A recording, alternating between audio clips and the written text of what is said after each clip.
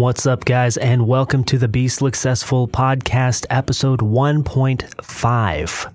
I'm going to be doing these half episodes.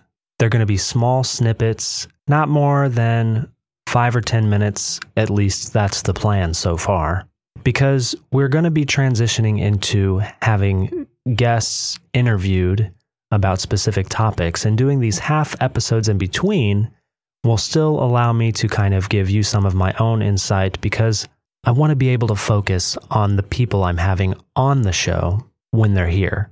I do want to do a quick shout out to a friend on Twitter who's also a musician, also a game developer. His name is Ben Burns. You can find him on Twitter at Ben Burns, at BEN_BURNES. And he recommended that I start a Patreon page. And I didn't really think much of it, but I went ahead and started it yesterday. And I thought, this would be a great way for me to be able to kind of, in a small way, fund this project since I do it on a low budget. So shout out to Ben for the awesome idea. Go check out his stuff. He's got a lot of gaming related music, and it's really good. He actually even just took one of the videos I put on Twitter of me running my finger across icicles, and he took the little soundbite there and made this really short kind of beat to it. And it's really fantastic. So thank you, Ben, for that. Having said that, if you're liking the podcast so far, it would be great if you would consider, if you are a patron or on Patreon, to be a patron of the show. So for this little tidbit, half episode, I want to talk about sleep. Good sleep. Having a good night of sleep, honestly, affects your entire day. And you always hear about the amount of sleep that you're supposed to take, but you never really hear about when you should take it, normally, that I've seen. I mean, normally the talk is just, you need at least 7 or 8 hours of sleep to be healthy, right? But a lot of times you got to take that sleep at different times because you're busy doing other things. You can't always go to bed at the same time or get up at the same time, depending on what you have going on in your life. Now, if you can set yourself a schedule that doesn't change, that is a really big help. Now, if you're like me, you get really super tired after a long day. You have trouble staying awake. If it's 10 or 11 o'clock, I can't do anything. I can't watch a movie. I will fall asleep in the middle of a movie. I can't do it.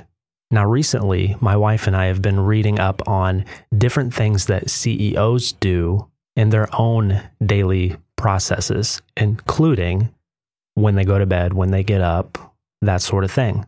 And we found this one where they went to bed at 9 p.m., and they got up at 4 in the morning. Now, to a lot of you, that might sound way too early, and you're probably thinking that sounds nuts. But let me tell you, for me, I don't consider myself a morning person. We've done this schedule the past 3 days this week, and I, without fail, have been able to go to bed at 9 and actually get up at 4. Now, I don't have anywhere to go until I leave at 7 o'clock for work. The idea is you get up early and you do your side work during that morning when you have your energy.